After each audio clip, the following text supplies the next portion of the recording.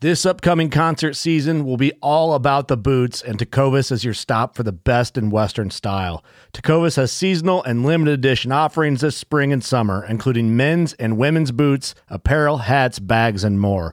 All Tecovas boots are made by hand in a time-honored tradition with timeless styles that are always on trend. And Tecovas has first wear comfort with little to no break-in period. It's hard to find this level of comfort paired with this level of style. Stop by your local Tecovas store, have a complimentary drink or two, that's WCB style, and shop new styles. The smell of fresh leather and friendly staff are at your service. Many stores even have leather custom branding to make your boots truly personalized. And with regular live music and events, there's no in-store experience like it.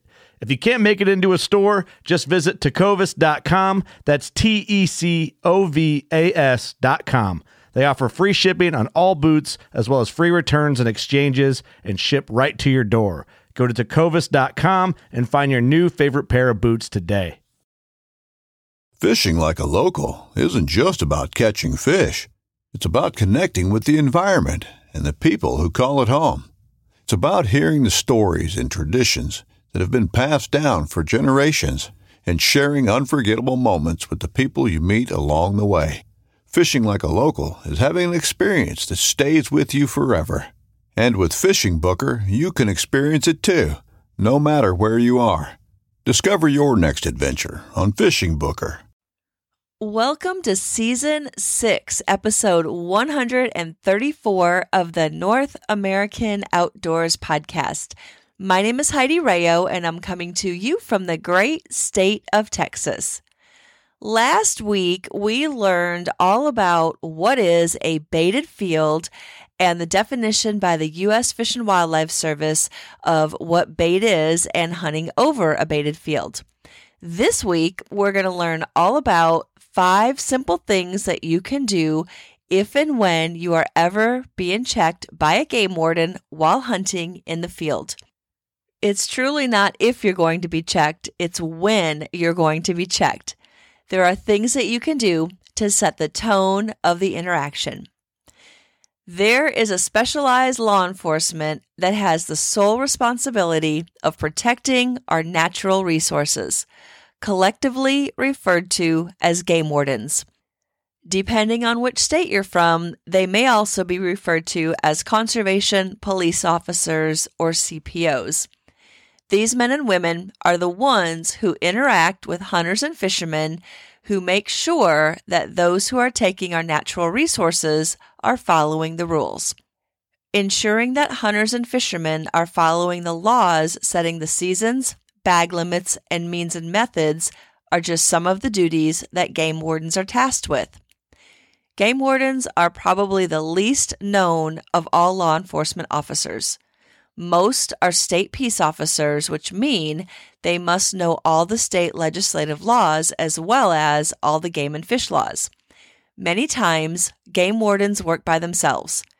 They are oftentimes out of radio or cell service and all communications.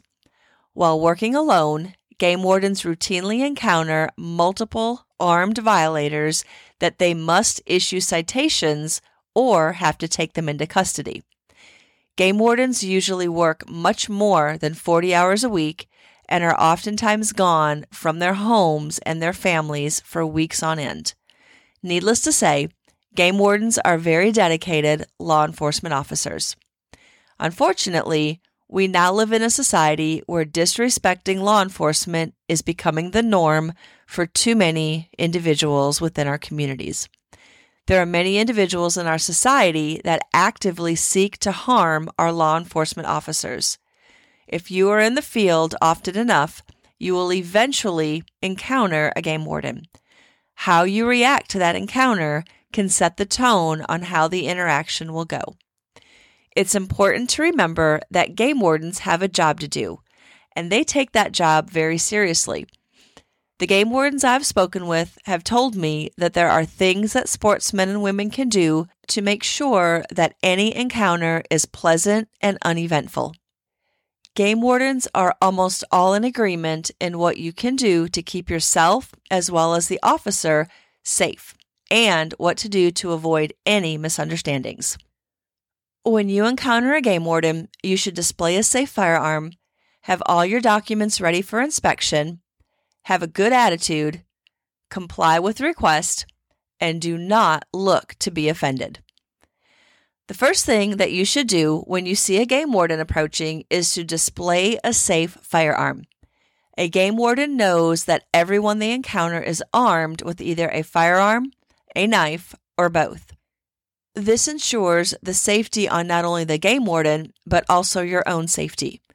Remember, the game warden usually has no idea who they are walking up to, and they have no idea on their intent.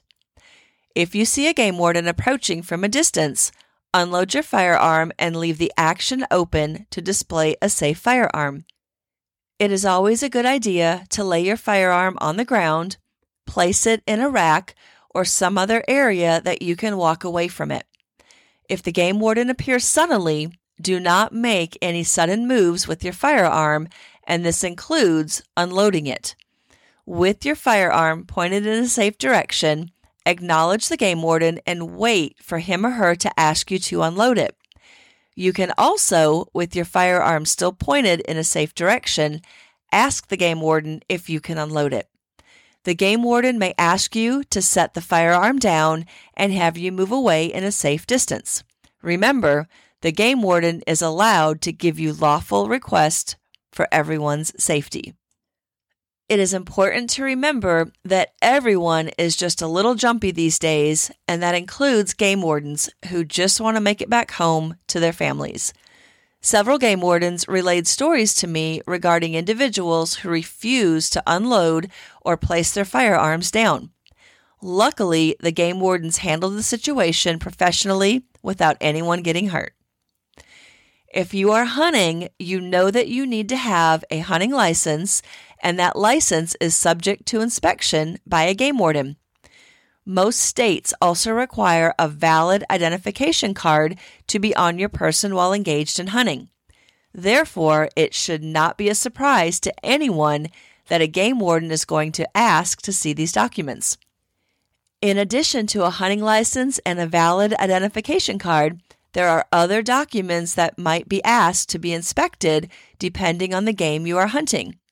These might include stamps, permits, and tags, as well as anything else you are required to be in possession of while hunting a specific animal or in a specific area. It should go without saying that these documents should be readily accessible. This means that everything should be able to be presented to the game warden immediately. All required documents should be carried in a way that you do not have to disrobe. If you are duck hunting and wearing waders, your documents should be stored in a waterproof bag in the top compartment of your waders. They should not be in the back pocket of the pants that you're wearing under several layers of clothing, including your waders. Licenses and other documents should not be left in the truck or back at camp. Game wardens are very busy and they want to move on just as much as you might want them to. Attitude. Most officers will tell you that an individual's attitude is the major factor when it comes to setting the tone of the encounter. That tone is usually established within the first 60 seconds. If an individual has a bad attitude from the start, it will probably inadvertently cause an escalation of tension. An individual that has a bad attitude is more likely to fail to display a safe firearm or to comply with lawful orders. Unfortunately, when this occurs, the game warden will have to address this increase in tension through the force control continuum. This allows any peace officer to use one force higher than the force used against him or her. Fortunately, most peace officers are trained in and can effectively use de-escalation techniques. There is no reason to have a bad attitude. After all, you're hunting. You're outdoors, you're in the woods and waters, and as the old saying goes, a bad day hunting is better than a great day in the office. If you start out happy, you have no excuse to not have a good attitude when you meet the game warden. If you have a good attitude when you meet a game warden, you are sure to have a good attitude when the game warden leaves. If you have a bad attitude when you meet the game warden, you are sure to have a bad attitude when the game warden leaves, especially with a ticket probably in your hand. Next, it is always important that you should comply with any lawful request by a law enforcement officer. This includes game wardens. A game warden will ask the hunter to do specific things during an encounter to keep all parties safe and to efficiently perform an inspection of game and any equipment used to take the natural resources. The failure to comply with the request from a game warden is the surest way to increase the tension of the encounter. This can lead to citations or possibly an arrest. The quickest way to complete an inspection and get back to hunting is to comply with any request from the game warden. Do not take anything personally. Remember, game wardens are just doing their job. We now live in a society of individuals who are looking to be offended. Just like in any profession, game wardens go through a process to achieve an end. In the case of a game warden, he or she is to conduct an inspection to make sure that all game and fish laws are being followed. There is no ulterior motive in their inspections other than to just do their job. Several wardens relayed stories that provided examples of those who are looking to be offended. One game warden told me how he asked a waterfowl hunter on dry land who was wearing waders for his hunting license and identification. Because the hunter did not have his documents where they were readily accessible, he had to lower his waders to get to his pant pockets to retrieve them. The hunter then loudly protested, claiming the game warden had him disrobe in front of his family to humiliate him. Happy people tend to be happy hunters. Unhappy people tend to be unhappy hunters. The vast majority of game wardens and conservation officers whom I've encountered over the years, through personally when hunting or professionally throughout my career, have been a very positive role model in their communities. They're very happy and optimistic people, and you can tell they definitely love their jobs and what they do. By having a positive attitude every time you're in the field, everyone you encounter, especially if it happens to be a game warden, attitudes are contagious. If you have a good one, it will definitely rub off to the other person. If you have a bad attitude or a negative attitude, that too will rub off as well. Just remember, you are who you surround yourself with, and a good day is always better in the field. There is no better classroom than the outdoors, roaming the woods and waters and making memories that will last a lifetime. This is Heidi Rayo, and you have heard another North American Outdoors podcast.